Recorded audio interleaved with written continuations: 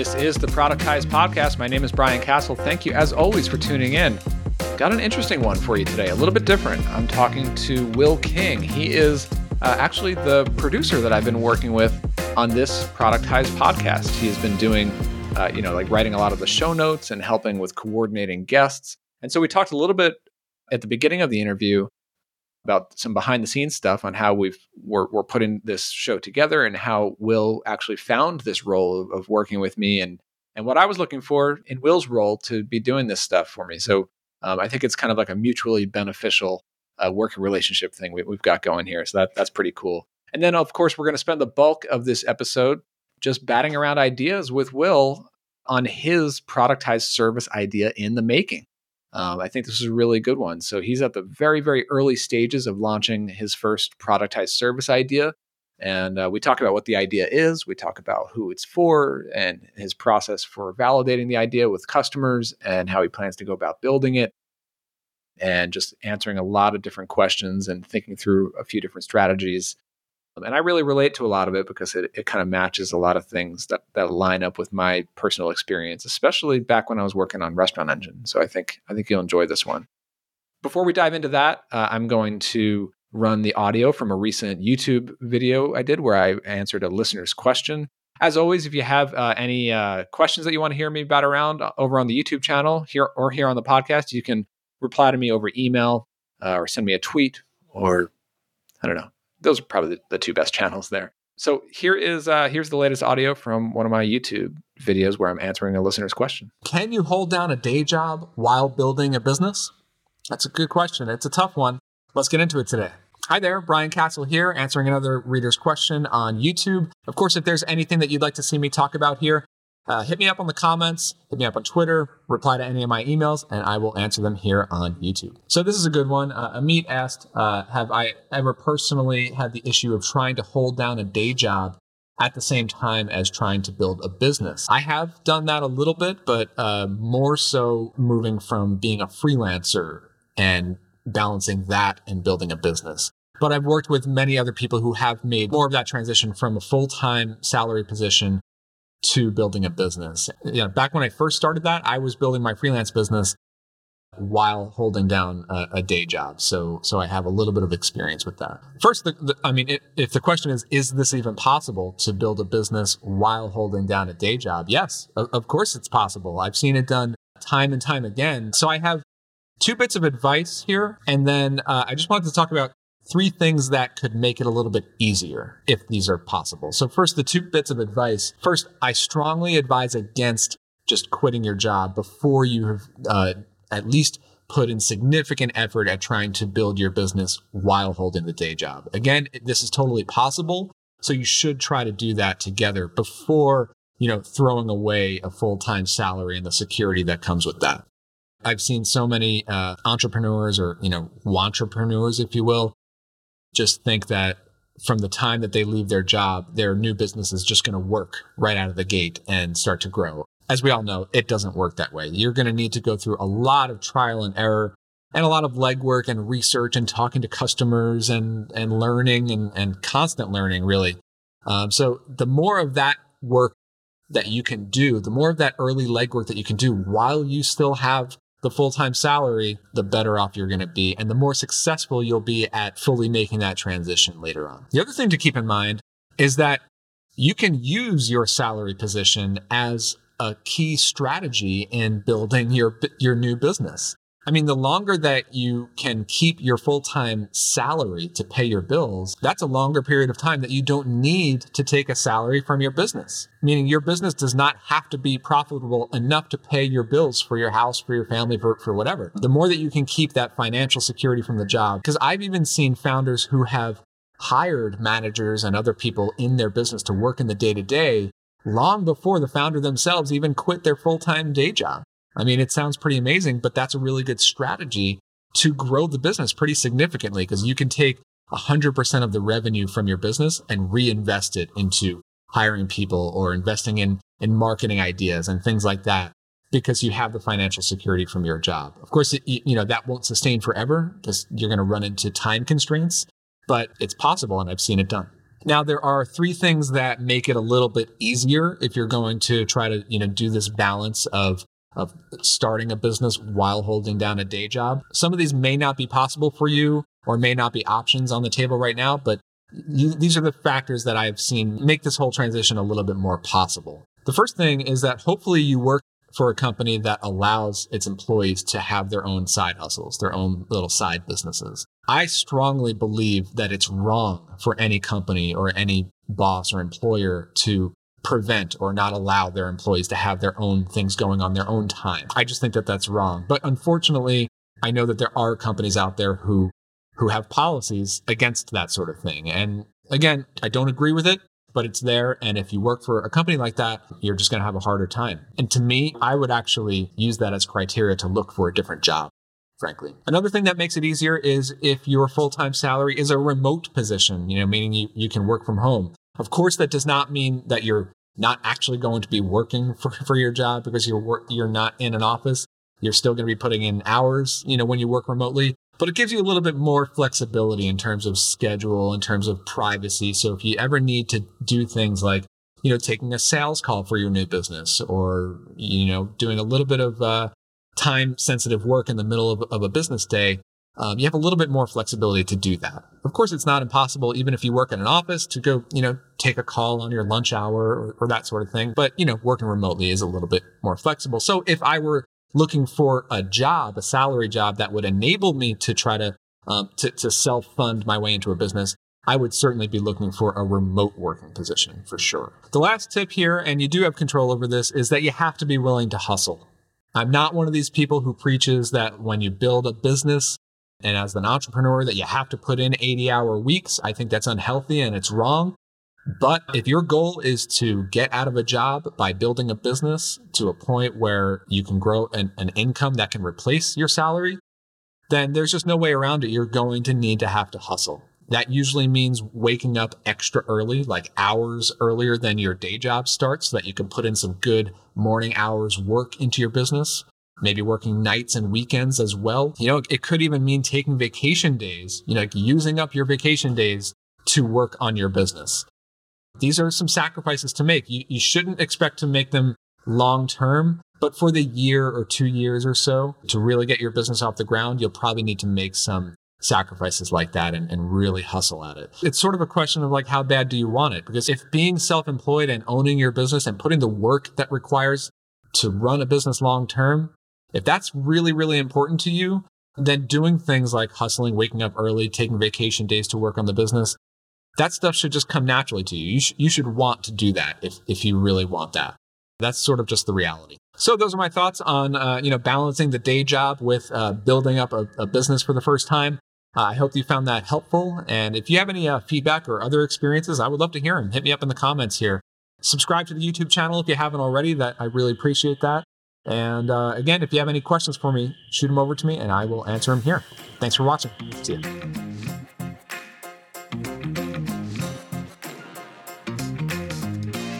All right, so let's head into my conversation with Will King. Now, I just want to apologize about the audio quality. Unfortunately, in the first half of this conversation, both Will and I's audio, we didn't have the right audio settings enabled. So it's not quite as clear and crisp as I would like it to be. But about halfway in, we got the audio switched up so that both of us should be on clearer channels for the second half of the interview. So I apologize about that. I don't think that it's a complete showstopper. Otherwise, I would have not published this one because it was really, really good content. I was really happy with this episode. I think you're really going to enjoy my conversation with Will. Here it is. Enjoy. All right, I'm here with Will King. Will, how's it going? It's going pretty good. Yeah, well, thank you. Thank you for joining me. This is kind of a special, interesting episode here. We'll take you a little bit behind the scenes first because, Will, you've been working with me for this latest run of episodes on the Productized podcast.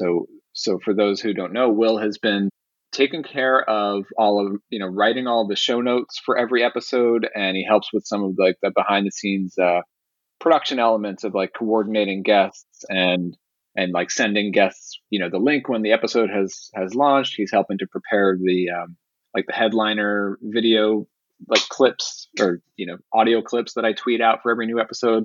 and Will is also helping me with researching, upcoming guests and helping to keep the pipeline full of guests so that, so that this podcast keeps coming out throughout the year. So that's sort of some behind the scenes. Will, how is it going for you in this little role that we've got going here?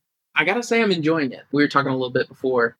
I am trying to do my own thing, which is, I think, why I'm here today to talk a little bit about that and getting some of the behind the scenes from somebody who's been around this industry for a while and being able to see how you do it, even if it's, I'm a web developer, designer. So this isn't necessarily, you think like, why are you writing show notes?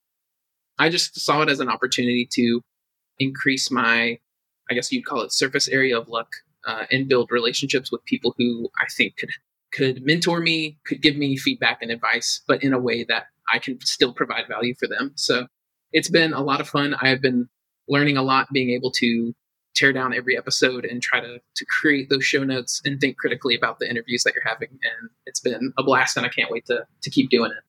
Yeah, that's awesome. I mean, I'm just really happy that you actually reached out because, a few months back when I was kind of game planning out like how to bring back the Productized podcast, that was the one thing. One was writing the show notes, but really the thing that I was a little bit stuck on was how am I going to keep having a solid pipeline of guests?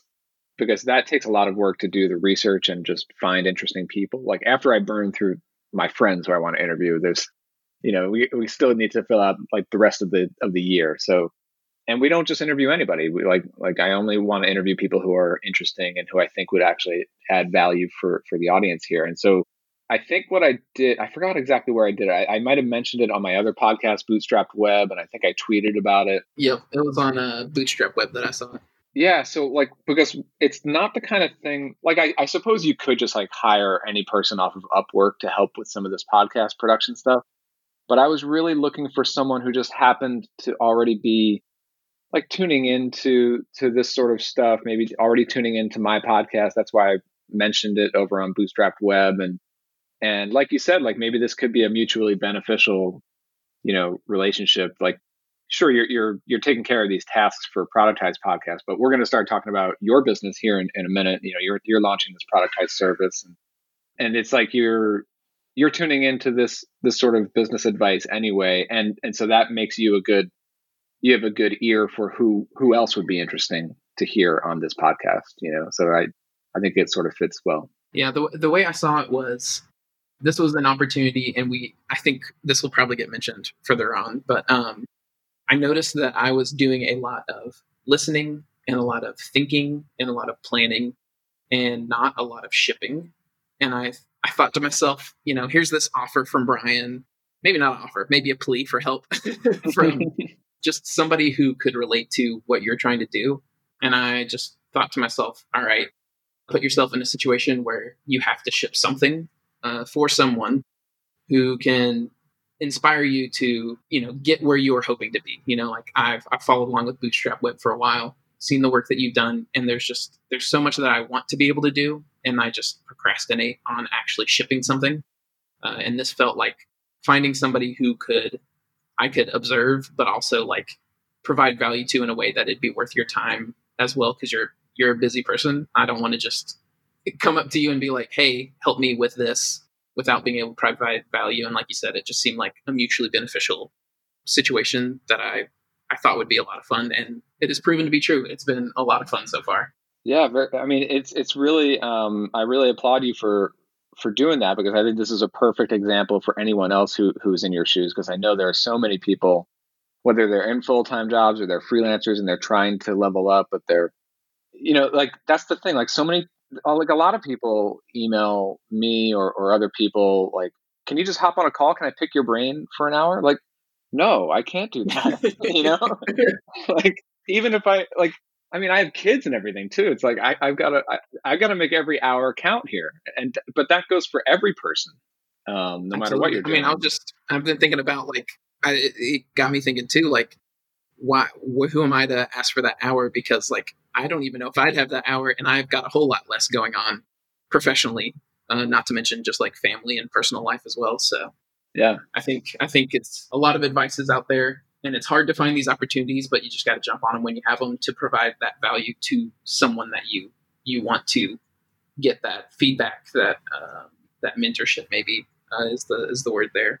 Yeah, very cool. Well, why don't we talk a little bit about what you're working on? I mean, before we actually dive into your new productized service concept here, so you host another podcast yourself. Like, can you give us kind of a rundown of you and your background and what you're doing every day? Yeah, I'd be happy to. So we'll try to make this quick. Went to college for industrial design, which is like physical products. Got interested into web design. Decided I don't just want to design them. I want to figure out how they're built. And then took courses from a program called Skill Crush to learn how to develop. And then got my first job in web and remote there. And it's been 6 years. Wait. So you took courses from Skill Crush to learn it, and then you ended up working for Skill Crush. Yes, I did. Because I had that like design background, they had a like teacher's aide, I guess is what they call it, teaching assistant position for their design courses that I went out for. And they were like, oh, you're the guy who has like the really good designs for like, because it's like a very intro stuff for like development. And everything I did, it's like, okay, I want to make sure it also looks really good. And they were like, they knew me because of how my projects that I completed looked. And so they were like, okay, you absolutely got the job. Like, we want you. And in fact, like, can you just be our web design instructor? And so I did that. It was like part-time work, did that for a while. And then a position opened up on the development team as a front-end developer, did that for a while. And now I'm the team lead over there for like development at Skill Crush. Awesome. And how are you? Because like we're going to talk about this thing that you're shipping and doing all these other endeavors like outside of that job. Like, so I'm curious. Like whenever I'm talking to other people, like I always want to get an idea of where do you want this to go? Where do you want this to lead for you? Like, are you trying to take steps and put things in place to someday soon, like leave full-time employment, or what's your goal there? Or are you just interested in keeping side hustles going, but you still like your job? I would love to leave and do my own projects full-time. That is definitely the long-term goal. I say long-term because I don't think it's short-term. Like I love the work that I do for Skill Crush. The work they have an awesome mission. Their main mission is to help women find new jobs in tech with courses that can help them change their careers and change their lives. So it's a great mission. I love being a part of it. I love the challenging work that's there, but at the same time, like it has shown me so many sides of like entrepreneurship and getting to like build a product. And I want that for myself. Like I've always been a tinkerer. Like I found industrial design, which was basically just like big kid Legos. Like you design how products work. And it was just like, this seems so awesome. And then I found the web, and it's just like, for me, the pool is solving problems and helping people. And whether that's in like a full-time job or in my own product, I just see that as like an escalation of what I love to do, which is, well, like I just mentioned, like solve problems to help people. And being able to go full time on it means that like I get to be the one running the ship, I guess, not from a sense that like I don't think things have gone well like with what I've done before, but like the decision making and like that part of it is something I want to experience. And like, I don't know, that's the kind of stuff excites me. Totally. I mean, I completely relate to a lot of it. I come from a very similar background: designer, front end developer. Eventually, finally learned some back end development. And then the thing is, once you learn how to build a website or be able to design anything on the internet, is like that is just a drug right there. No matter what you're doing. Oh, you're not kidding. Because it's like it's not just the act of building it. It's just like it completely opens up so many options for you. Because you look at any business that gets launched, and what is seemingly like an impossible wall for so many people, it's like, well, I know exactly how they built that. They made a website and they put this on it, and they made it do that. Like, and it seems so easy. Obviously, it's a lot harder to build a business, but at least the technical building blocks, you have a much better understanding once you've already learned how to design websites. And honestly, I want to hit on something you just mentioned that kind of brings me to where I'm at now, and like why I reached out to you and why I realized what I realized, which was once you learn how to design a website and build a website, doesn't mean you know how to build a business. I can build anything, any tool that I could want, but it doesn't mean that I'm building a tool that has a business model around it, that has a market that is willing to pay for it, to buy it. I can build all day, but not actually provide value. And that is the part that has taken me the longest to start to understand and realize that, hey, maybe I'll learn it. Like with development design, it's like there's a finite set of like rules around it, but business is so freeform. There's no set practices. Like there like can be a rules trial and within error. an industry, exactly, but like a lot of it is just like learning from people's experiences, trying things yourself, shipping, because like with business, there's nothing like shipping and learning data based on like what you're putting out there. You said it. I need to learn how to be better with that and maybe learn from lessons from those who've come before. So here I am. Well, let's. I mean, that you said it perfectly there. But let's get right into it. So, like, tell us about this thing. Like, how do you explain it? What's the name of the idea? Yeah. What's So give us your pitch. the name of things is very hard to nail down, but I've called it Fabled Labs for now because I didn't want to spend so much time on a name. So it's kind of this concept of like, okay, this may be an umbrella that I will do market research and validation to find the products that can maybe live under that. But I'm calling it Fabled Labs. The first thing that I'm trying to tackle with this is creating tools and resources that help authors create a better business. Indie authors are, to me, very similar to like indie hackers, to bootstrap entrepreneurs. You know, like they are creating their own product, which is their books, and they are doing all sorts of marketing and sales and promotions in a bunch of different ways to sell that product to consumers. And I just saw a large area of this that I thought I can help them do certain things better that will make their lives easier and also help them like be able to spend time on what matters to them, which is writing. So let me stop you real quick. So like the first thing, like first and foremost, before we get into really more of the details of this product that you have in mind. So when you say authors and you said indie authors, Yes. can you paint the picture a little bit more? So is it like fiction authors and is there a large community of this or is it like Oh my goodness. So I'm about to out myself as like a giant nerd. So there is I would say a genre, but one could call it a subgenre too, of authors who write what is called literature RPG, which is basically just like in think of like RPG video games. Exactly, a classic RPG video game, but in written format. And what got me on this is like I loved playing video, like Final Fantasy. I loved those games growing up, but I've now gotten to a point in my life where like I can't sit for hours in front of a TV while my wife and child are doing, whatever, and play through the storyline of one of these. So what these authors have done, I think a lot of people felt that way. What these authors have done have created a genre where like they kind of capture the essence of that, but they tell the story themselves. And I just find it super interesting. And I think it's because like my favorite type of story, and honestly, like whether it's in the startup world, bootstrap world, lit RPG, is progression. And it kind of tells this story of people who go from nothing, and usually in their stories they go on to like win the game, win whatever it is, to become the greatest. Like it's this progression, this feeling that you see somebody learning from the start to become who they need to be, and that's kind of what pulls me in.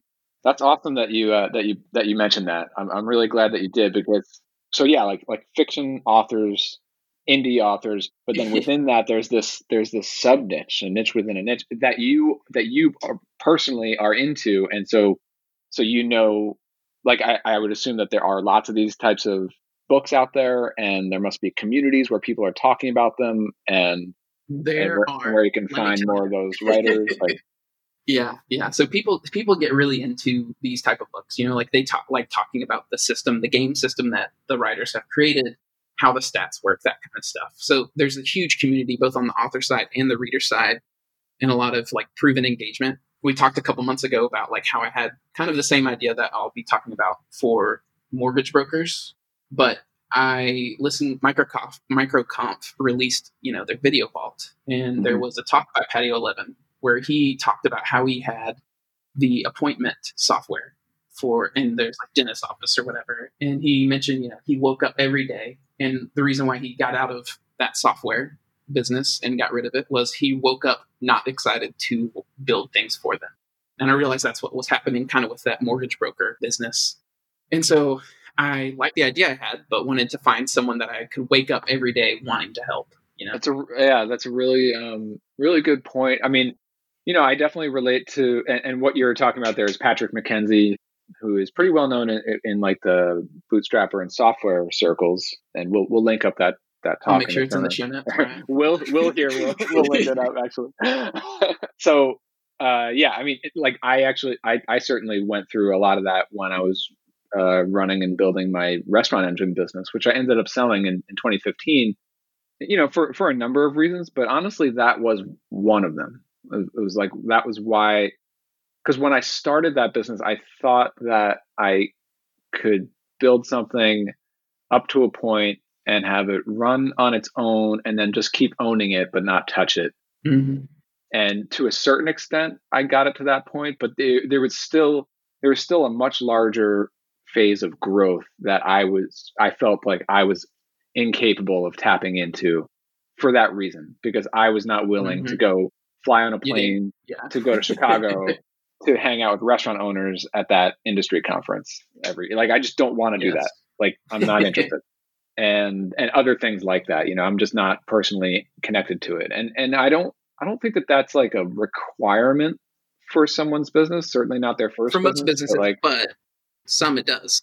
Your target market hung out at conferences, and that would be the way to scale your business exponentially. Yeah. And also, I mean, the fact that you are into this niche community of indie authors and this subgenre, you have insider information. You have insider knowledge that most WordPress web designers who are thinking about, kicking around an idea to build a website platform for some niche, they're not even going to know that this subgenre even exists, let alone knowing which communities to go into, let alone to knowing what is truly important to include on these websites for these authors. Like, you have all this insider information because you're in it, Mm-hmm. So maybe I realize that I haven't actually even said what the product itself is. So let's get into that. Like what would you say? I mean, we're talking about shipping your very first thing. So how do you describe like what the first thing that you would like to publicly ship would be? Yes. So I've thought about this a lot because there's obviously a bunch of different things you can tackle, but I knew that I wanted to start with something that I knew I could win with using my current expertise. Something I felt comfortable shipping, something I could ship quickly, and something that I was able to validate was like a real need. So what that ended up being was a productized website package, maybe with a slight twist.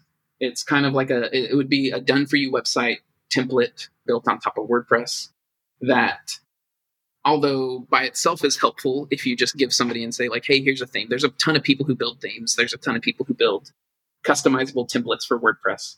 But what I wanted to build, what that to me that does is it puts that all in the responsibility of the authors for their time to set it up, to get the right assets, to make it look right, to choose the copy that goes on the page.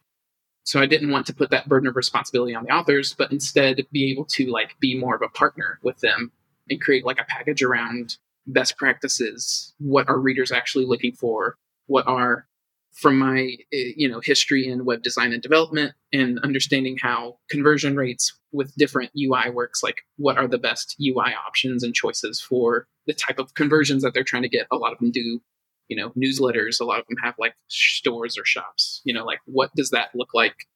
And being more of a professional partner with them. So that's kind of the high level idea of it. There's a lot of different details I could provide, but I mean, we'll get into some of it, but like I obviously really like that model. I mean, it's very similar to what I did with Restaurant Engine, but for a much different niche. Mm-hmm. But you described it literally the same way that I was describing it back then, which was, okay, we know that there are themes for WordPress. We know that there are different plugins that you could, duct tape together to do what you need to do to run your website, or in your case, to run or promote an indie book. But so it's not like we need to come up with like a totally new solution for those things.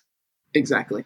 It's putting those pieces together in the most optimal way, in the easiest way. And a lot of these pieces, those authors have no idea about. Like, they don't know that they even exist. Like, because they're not web designers, they're writers. Mm-hmm. So yeah, let's talk a little bit more about like what would make a website for an indie author. Like, what would be the must-haves for someone to be successful as an indie author to have their website? So the answer is I didn't know, and I still don't know 100%. So I'm definitely in the early stages of figuring all this out. But one thing that drew me to this solution as well as like this market was the community that they have.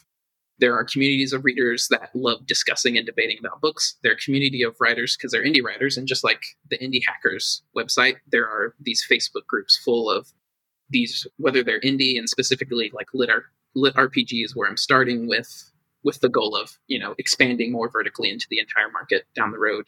But they have like a very tight knit community that they care about the work that they do. And so what I've been able to do is like start asking these questions, like asking the authors, hey, how do you have a website? What do you like about it? What do you not like about it? What's frustrating? When do you like, what do people engage with most? And then being able to flip it into the reader communities and be like, hey readers, like, what's your favorite thing about author websites? What is your, like, what frustrates you most when you visit an author website? Like, what are you looking for information wise? And just like any consumer, when you ask them what they like or don't like, they're not afraid to tell you. So Yeah. been able to get a lot of data surrounding this. So I'm starting to put a picture together of what all this is. But I think, to me, like, that will always be growing. And I think there's never a one-time answer to like, what does your website need? And that will be it forever, which is why I think this is such a needed thing for a community, a market like this, because like authors, to have a really good website that is just a part of your marketing funnel, you don't want to be dedicating all your time to researching what are readers looking for, what is converting, what is engaging readers right now. Yeah. Because all you want to be doing is writing. Okay, so I want to step back to one thing that you mentioned, because I'm hearing something that I definitely made this mistake a couple of times. You talked about how like starting with this RPG, this lit RPG subgenre, and then expanding into the larger market of indie authors over time.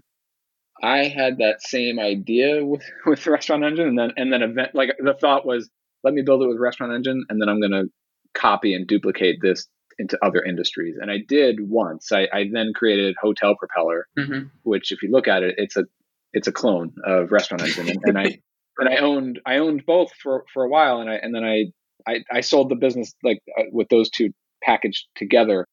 But I never, like, Hotel Propeller never came close to the growth that Restaurant Engine did. But in a lot of ways, Hotel Propeller should have grown even more this was when I was owning it. I don't know what they do now, but like I thought that I would go into 10 other niche industries, and I just never did.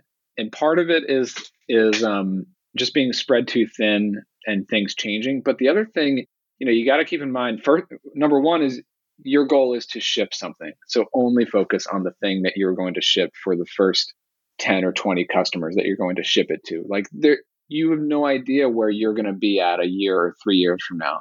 Like, exactly. you can't predict. I thought I could predict that for myself.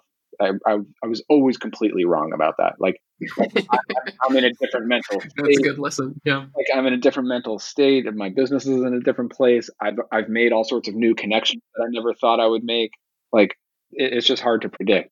But then the other thing to keep in mind is that there can be, since you're in this really niche within a niche here, you could have normally I actually like markets where there is at least a few competitors, because it sort of proves that there's a good market there. I think there's some potential here I don't know this genre very well, but like you could be one of the only players who's offering this optimal website solution. And what that means is it comes with a little bit of risk, because maybe there are no other competitors, because it turns out that these types of authors don't pay for stuff like that.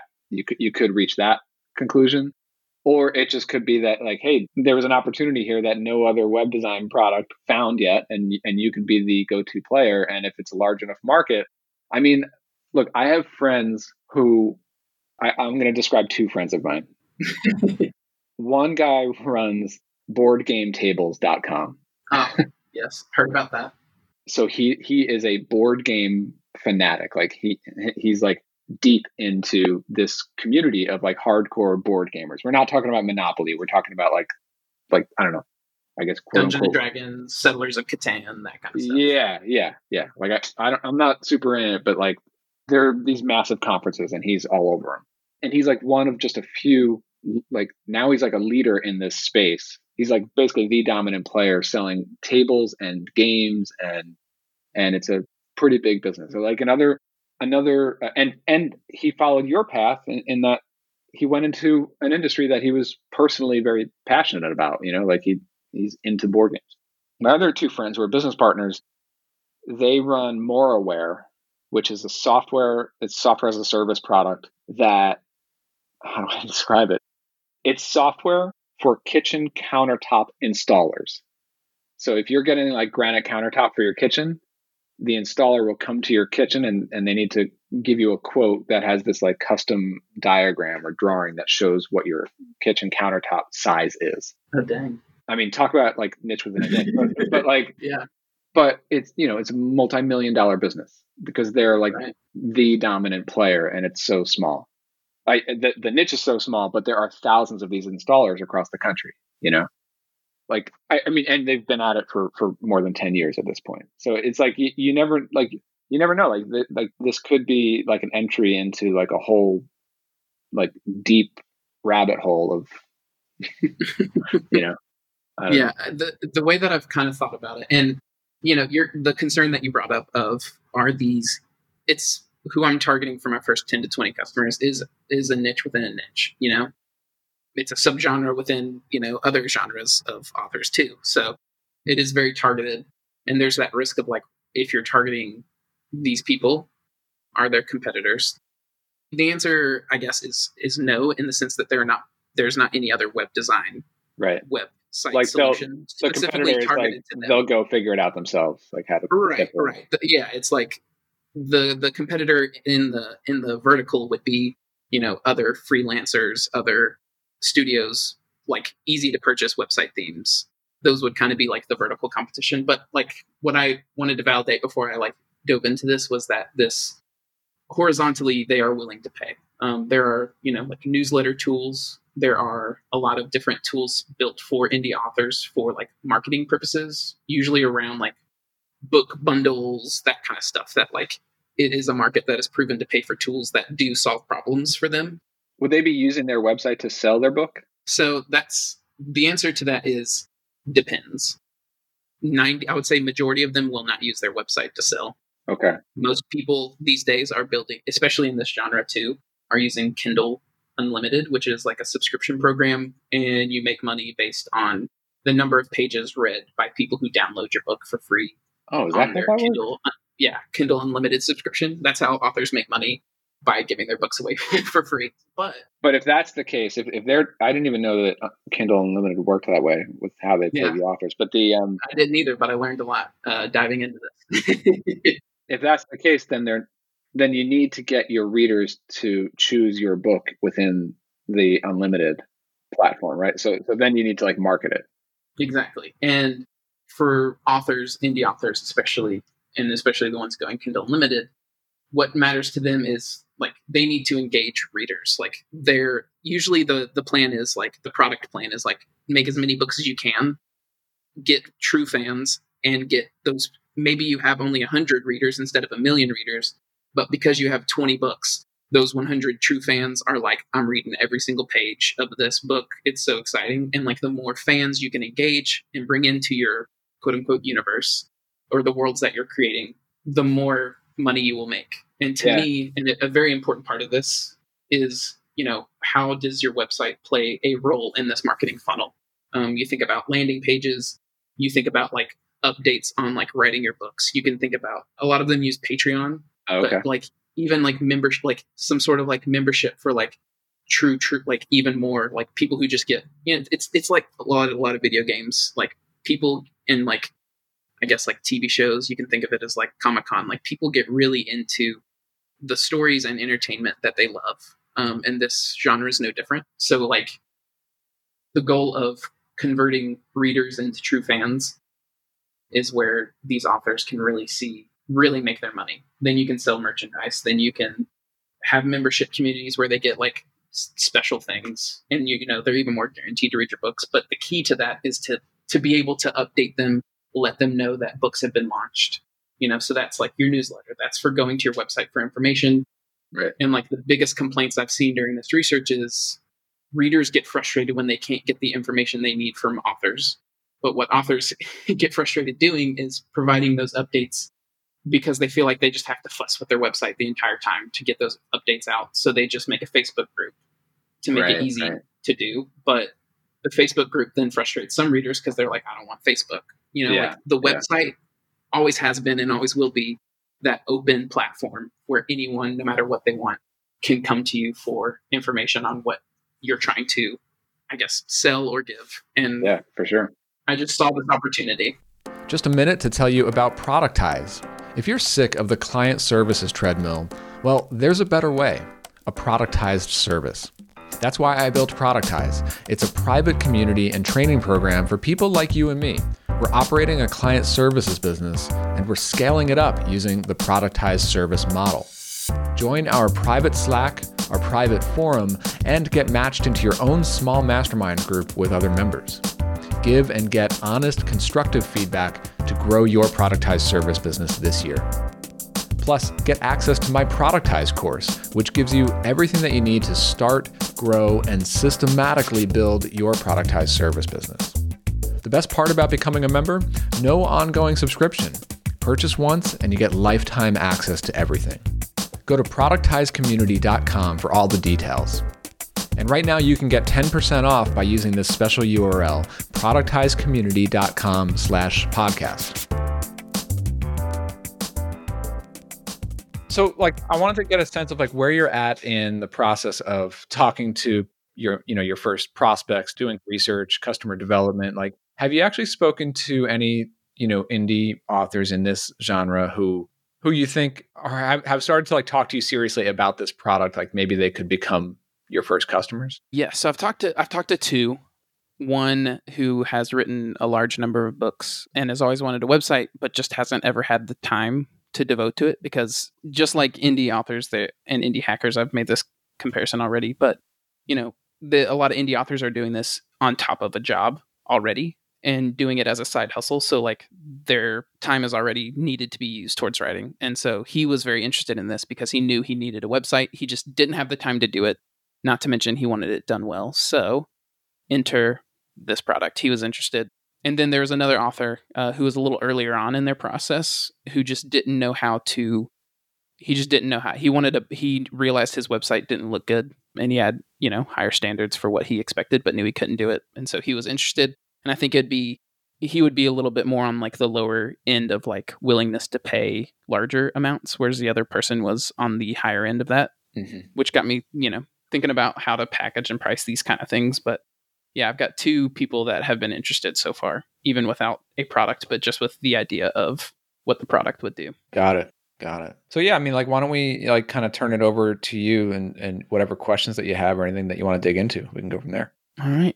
I would be happy to ask. So I have a few questions for you just to get your feedback on, and they're all very appropriate to the stage that I'm at. And just like, I've not gotten to the point of shipping, and it's these questions that always stump me and keep me from shipping. And I'm not going to let them this time, but I'd also like your feedback on them before I do. And the first one that I have for this is around like packaging and pricing. That's like, it's it's kind of scary in the sense that it's like, okay, as soon as I put a price out there in my mind, it's like, okay, they're either going to be like yes or no. And I may not ever get that sale again if my price was too high. And if my price was way too low, then, could have gotten more money, that kind of thing. Yep. So I've shared some copy and like some packages a little bit with you. Yeah. So we can talk about the copy and stuff a little bit later, but for now, yeah, let's just talk about the packages. And what I see in this doc that you shared You've got a DIY package for $250 per year, and then you've got a webmaster package for $500 a year, and then you call it a partner package for $1,000 a year. Yeah. So I guess my first question is like, is this the kind of service that you would expect to be able to work on a subscription model? And I can give a little context on like why I think it can, and then I'd love your feedback on like if that is actually valid. So the DIY plan is $250 a year. It gives them access to the theme that I'm building, tools that would be included with it, documentation on how to set it up and to use what WordPress has, which is like the new block editor. Oh yeah, which makes it like super. It's. I mean, I'd love to do. I won't get into that. I'm using the block editor. Yeah. I want to build. I'd love to build a website builder down the road, but I'm using the tools that are available to get something shipped, which is the WordPress block editor. Yep. So it'd include all blocks, and then it would also include all updates, including like new designs, because this is a growing product. There are going to be new blocks available, the new designs, new like tools and stuff, hopefully along the way. So this would basically allow them to be responsible for setting it all up. So like they would not have the partnership aspect of it to where like they're getting help with how to set up. Obviously, I think I'd still help them because I want to build that relationship, but I'm not going to be devoting as much time to like, let's walk through your website step by step and get everything set up perfect. It's more of like a active support. Like if you have questions, I'm here kind of thing. Yeah. So my understanding was that like because I think in some of the other copy that we can go over, like you have the DIY, the $250 a year. It's like they can sign themselves up. They get access to your themes and documentation, and if they have questions, they could ask. But then the other two packages, the higher packages, correct me if I'm wrong, but you're thinking like they would actually schedule a call with you, and together you would set up their website like in a day or something like that. Exactly. Whether it's a day or weeks, a week, depending on like how long it takes to get assets ready, that kind of thing. But yeah, it's the idea of like, let's schedule a call together. Let's walk through your website, how to set it up best, some ways to think about it and how to use it to, like all these like more strategy type things. And the $500 a year with the webmaster is like, you still get access to all the themes and tools, but you'll get this video call. And then let's also like, I'll manage the setup and the maintenance. I'll take care of hosting. I'll take care of like SSL security, ongoing maintenance to your WordPress site so that you don't have to worry about security issues or getting plugins out of date, etc. That kind of thing. I have some questions, maybe some issues with the way that these two first packages are structured. Like, lay it on me. Because from what I'm seeing, the main difference between the $250 per year and the $500 per year is the fact that you're doing that upfront setup, like done with you setup service. Correct. But I'm not seeing like a separated out charge for that. But instead, it's like, I know that we have like the ongoing hosting, security, ongoing maintenance and stuff included in the $500 a year. That apparently that's not included in the $250 a year. Correct. But it seems like you're adding more recurring revenue for mainly the value is the one-time service. Gotcha. Yeah. But actually, are you in the DIY, are you hosting it or do they have to go find their own web host? Yeah, DIY would be like it's on them to get domain hosting, etc. They just get access to the themes and the designs. I see. So DIY is like any other WordPress theme. Basically, they go get their own hosting and everything. The $500 a year and up is a hosted version of this. Pretty much, yes. Got it. And I've thought about this a number of different ways. Like, do I add the whole like hosting as like an add-on to where it's like, if you don't want to have to deal with this stuff, that's a separate add-on that bumps up the total price of your package. But I decided with trying to keep it simple and including it as part of like the value, but I don't know, is that the right call? I don't know. So it's been several years for me since I was really closely into the WordPress market. When I was in it with Restaurant Engine and the years before that, so that I started Restaurant Engine around 2012 and I was really in it in like 2013 to 2014. And I made the decision not to offer my themes. There was no DIY gotcha thing. It was just like the whole package. Yeah, you had to sign up as a subscribed hosting customer. And So I think I would probably offer the suggestion of just ditch that DIY option, I wondered if you would say that. because you're definitely going to have some customers who are like, well, I can just go to HostGator and for a lot Right. less A than lot 500 a less. year. Yeah. But I mean, there would definitely be customers who just aren't aware of those competitors, or they just don't Mhm. want to deal with figuring out how to set Mhm. up a web host. But like I sort of prefer to just have like the value is that you've put the whole package together. Right. The website design is nice. That should be a given. You wouldn't be in this business if you can't create a nice website. But it's the packaging of it all. It's like Mhm. this is made for indie authors, especially Mhm. this genre who cares a lot about community around the book. So we have these community features, and so that stuff is all built in. And the other thing that I definitely saw with Restaurant Engine, by not offering a DIY service Mhm. or option, you really reduce churn. Gotcha. Because they're like all in. They don't know of any other Well, way. because if they wanted to cancel your service, they would have to go get a new website designed somewhere else. Gotcha. Like, and not only just a new website design, but also Also figure out the hosting and all the functionality and all that. Like, yeah, here, like they could just do your webmaster package for 500 a year, pay the 500, get the done with you setup service, and then downgrade to the lower package, and then just take their theme and go install it somewhere else, right? that you bring up a valid argument. Yeah, I think, and yeah, I think the DIY plan was just more of like a fear of first business kind of thing, and don't Yeah. being scared to charge a higher price and wondering if people would pay. That's the other thing I wanted to bring up. And like, WordPress technical things related to WordPress hosting and all that, put all that aside. No matter what business we're talking about, let's just talk about the price point. So, 250 a year, 500 a year, you would need a lot of customers before it's like, oh, this is coming close to replacing my full-time income. Mm-hmm. A lot of customers. And like, but that's not to say that that's not a valid approach, right? Like, you said like you're happy in your position and you're just trying to ship something, and something relatively small. So Mm-hmm. I think there's nothing wrong, because you hear, especially in like the Patio 11, the software circles, it's like charge more, charge more, Yep.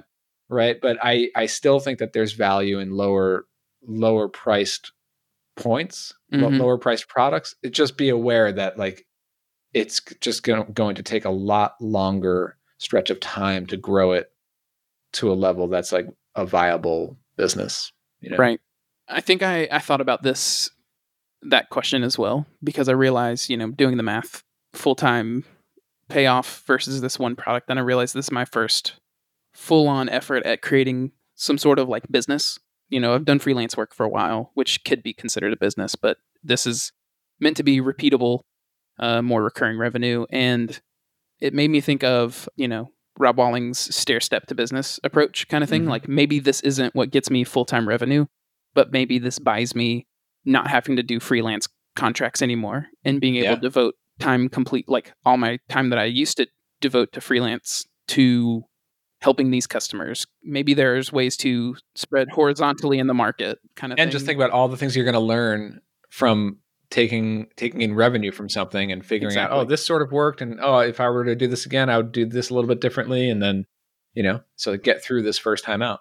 And maybe who's to say prices can't get higher as it goes when I really nail down the real value that I could bring to this community. I don't know the answers to these things yet, but yeah, that definitely made me concerned to like charge higher to start out with. Yeah. And I mean, just going to the actual structure of your product. I mean, you're talking about doing that done with you service. So I would kind of weight more of the revenue up front on that. Like, Mm-hmm. even make that like $1,000 setup Like a fee. separate thing, and then the recurring revenue kind of doesn't seem as daunting, but it's just more for like ongoing work. Yeah, and probably the recurring would probably have to be lower. Mm-hmm. I mean, maybe not, because you're also including maintenance, which I would assume includes like actual updates to their website. Yeah, so that's kind of something that I've picked up along the way, which is like authors want to write, but what they don't want to write about is what they wrote about. So providing a framework and like kind of like, and writing your show notes for your podcast kind of got me thinking about this, which is, if I'm just building a relationship with them, what's to say I couldn't just have a conversation with them every week or every once a month or something and be like, hey, just checking in, how's your writing been going? And then write something up for them and add it to their website for updates for their audience. That idea has crossed my mind as part of this, to be able to offer authors, my goal is to create a package that is saving them as much time as possible so they can focus on writing, and whatever tools I can provide to get there and justify the value and the price that I'm going for. I think it comes down to just building that relationship and that trust. Yeah. Well, what other questions do you have? Yeah. So another question that I had, which is like, I'm currently actively engaging both like the readers and the authors in those communities and asking them like, how do you use your website? What are their pain points? Kind of like I mentioned earlier. What kind of things would you recommend for like validating a market or like the value of a product kind of in these like early days? Yeah. So with validation, I don't think of validation as binary. Like, okay, today it's not validated. Tomorrow, yep, we've reached validation. Like, yeah, it's not that easy, right? It's much more like degrees, right? You get closer and closer. And also, I think of validation, like you have to validate multiple things. It's not just this whole product business is validated or not. It's the first thing is what we were talking about. Like, is there a market there? Like, yeah, there are authors, but are they willing to buy things like this? Do they pay money for this, or do they only like hire their brother-in-law and who can make them a website for free? Right. So it's like validating that first, and then it's like validating, can you actually reach these people? Like, are they reachable? Like, are there online communities, offline communities, places where you know how to reach them? Or are they, maybe there's a lot of them out there, but you would need to send postcards in order to reach them. And that's very expensive, right? Right. Like that's the next thing to validate. And then it's also like validating, okay, so does this product actually solve their problem? Do they have objections, or do they choose your product over the alternatives? And that just takes iteration. And that to me is actually the easier part of it, is like making the product just right. Gotcha. Because it's like you could just literally, assuming you've validated the first two things, like you've found the customers, you've reached the customers. Now they're willing to pay for it. Yeah, they're willing to pay for it. Now you just got to make sure that it's enough, that it does the things that they need to pay for it. Like, right. And that'll just take iteration. Like, oh, you don't need the automatic tweeting feature, but you do need an ability to sell it through your website. Okay, then we'll need to make those iterations. Yep. And then you find the next objection, and then eventually it's like, okay, enough people consistently find value in the set of features that we currently have, and that just takes iteration. Yeah, so and you're already doing the right things, which is talking to customers. So that's how I would go about validating it, I think. Yeah, I think, and it kind of leads into my next question, which would be, you mentioned validating willingness to buy. At what point you've had experience, with Restaurant Engine creating something almost exactly like this for a different market?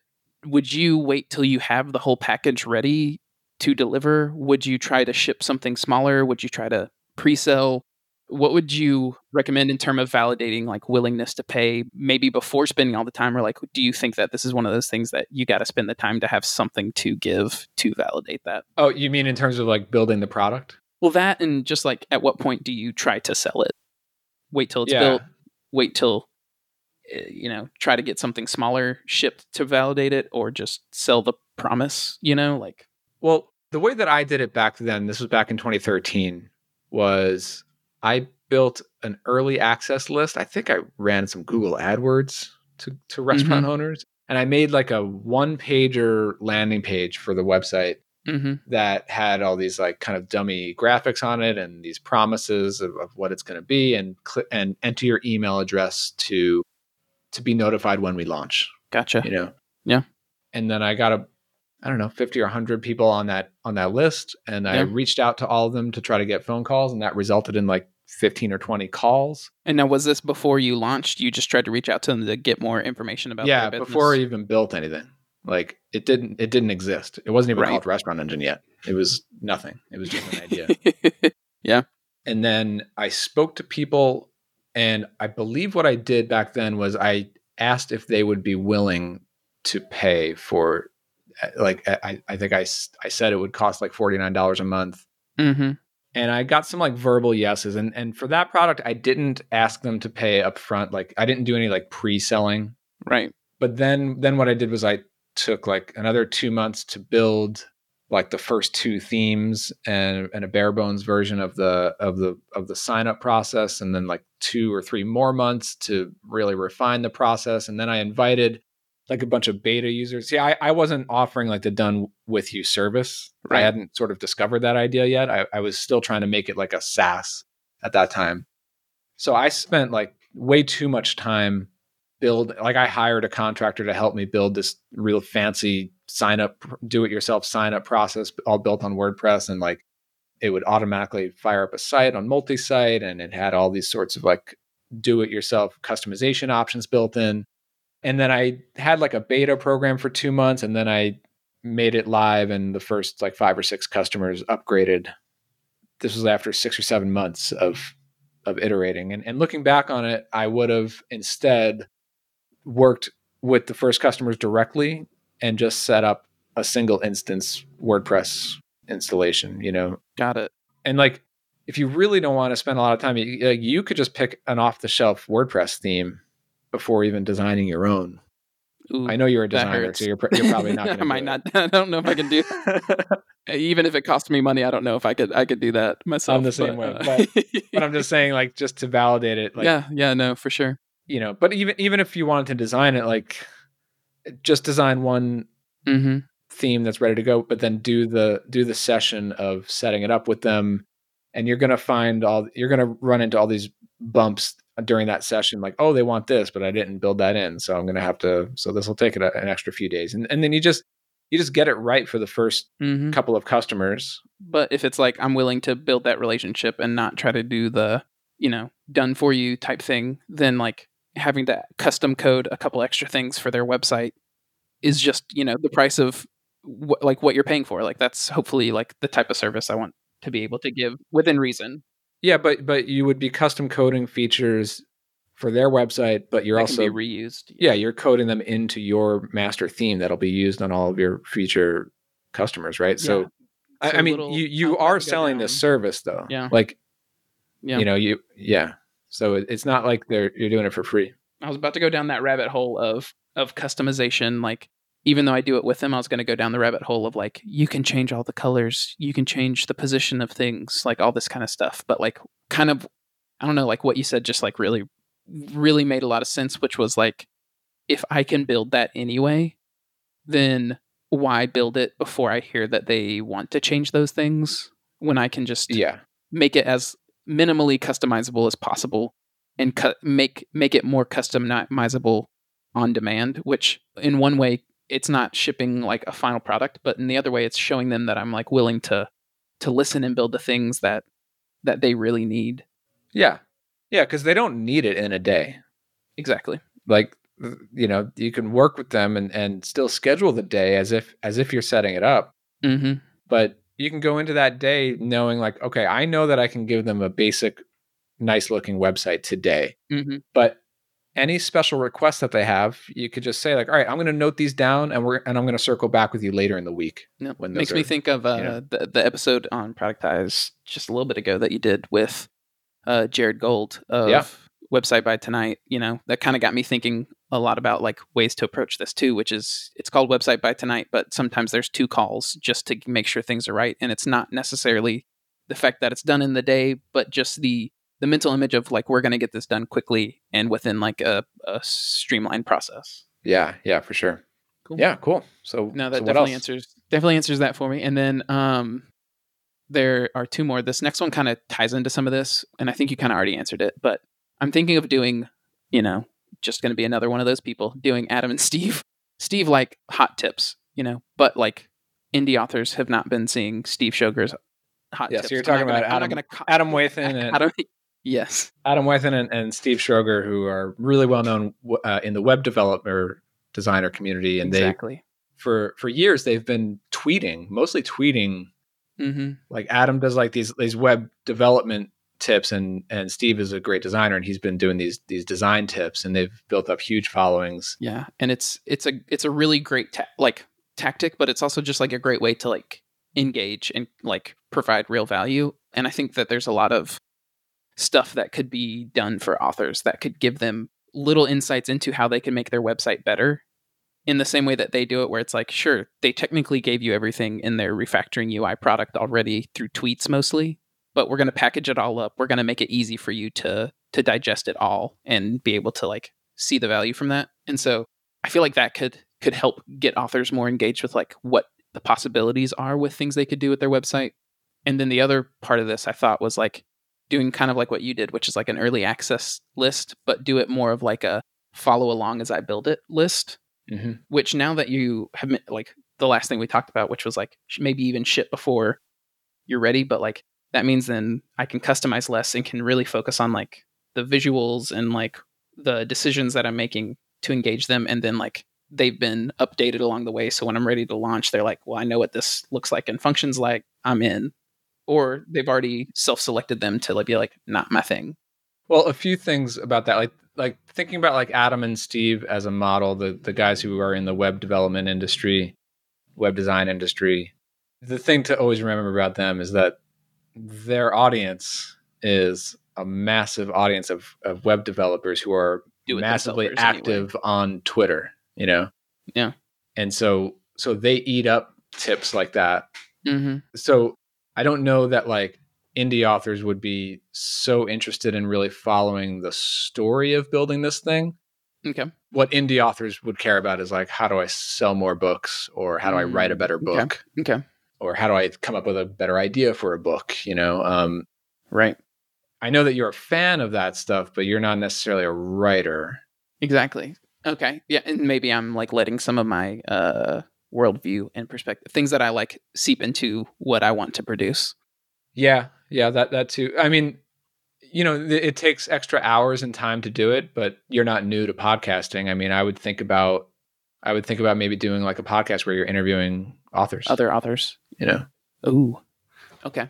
Because that's interesting content to other authors. They want to hear. That's what they want to be hearing. People just like themselves, you know? And then off of those interviews, you can pull out the insights. Mm-hmm. Like, oh, this author had this really interesting tip for how he came up with the idea for his hit book. Yeah. You know, this or that. And then gotcha. That turns into a headliner tweet thing, you know? Mm. Okay. And it's like you mentioned, like I've already done another podcast. It's not like I have to like get a microphone, get hosting, understand how to produce it, that kind of thing. So that would be a little easier. And I'm not like in that genre, but I would guess that podcasting is. Yeah, there's a number of podcasts. Yeah. On indie publishing. So, very cool. Well, cool. Yeah, and you know, and then once you start to gain a little bit of traction with it, like you're doing like an interesting thing in this space, so you can go like what they call it, like a podcast tour, and like be a guest on those indie, you know, try to pitch yourself as like a guest. Maybe try to talk about why I think this website service is needed and helpful, kind of thing. Yep. Okay. And then final question. I don't want to keep you all day. I was just listening to an episode that's going to be coming out soon it will probably have already come out by the time this one launches, but it's the one with Joel of Case Study Buddy. Yeah. He talks, you and him mention 99% of sales that come are not clicking the buy now button on your page, but they go through a sales call first. Oh, yeah. As you're kind of thinking through a landing page, how many times do you try to get people to jump on a call? Is it only... Do you do it like top and bottom? Do you do it more? Like, do you have any advice on like the right? And I know it's very specific, and you have some of my copy there, I guess, to try to look at and kind of see of an idea like when you might add those. But like, do you have any kind of like best practices or thoughts on like getting people into a call? Yeah, that's a good question. In terms of like structuring the website, like there's really no right way, but there's just a couple of like best practices. Mm-hmm. Yeah, like you generally want to try to have one key call to action, like one big button. I don't mean specifically one button. You could have multiple buttons, but they should all be pointing towards the same action. The same thing. Yeah. And like on my Audience Ops website, I do make that button be request a consultation. Right. We talked about this on a few episodes of this podcast where I have made the choice to show pricing and to have the buy now button, like the purchase buttons on the website as well. Right. My website, I just happened to do like the one page layout. So like the pricing, those buy buttons, and the consultation and all the information about the service, it's all there on the homepage. You don't have to do it that way. That's just sort of how I ended up doing it. But really, even though I have the pricing and they do have the buttons to purchase, those are not I wouldn't even consider those like the call to action on the page. Right. You know, the big bright call to action is the big green area that says request a free demo and consultation. And the way that I have it set up on my site is that there's a big green button at the very top, like the top navigation, which is like an anchor, and it slides you down to the form.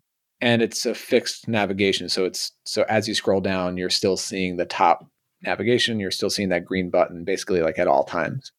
That's one way to do it. It's actually a few years old, and it's probably not like the cool way of designing websites anymore, but I mean, it doesn't always matter if it's cool design, if it's got the right content. Yeah, but like Joel and I were talking about, I mean, yeah, even though we have the ability to come to the homepage and just purchase, almost nobody does that. Right. They need to talk to somebody first. Now, a lot of that depends on the price point, right? So Restaurant Engine, there definitely were people who came to the website and just purchased.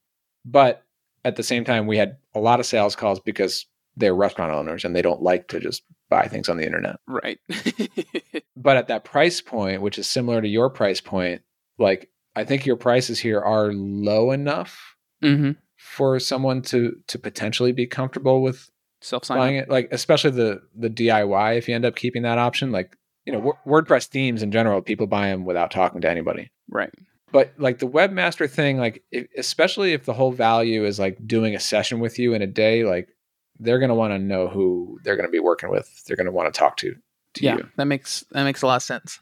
So yeah, like in that case, I would make in almost all cases, really, I hate to say like all cases should do this one thing, but it's pretty rare that I would say like, don't make the CTA be talk to, like you want to talk to customers, especially early on. So make that primary call to action be like, request your consultation, you know, fill out your info and then have that lead to a booking on your calendar, you know?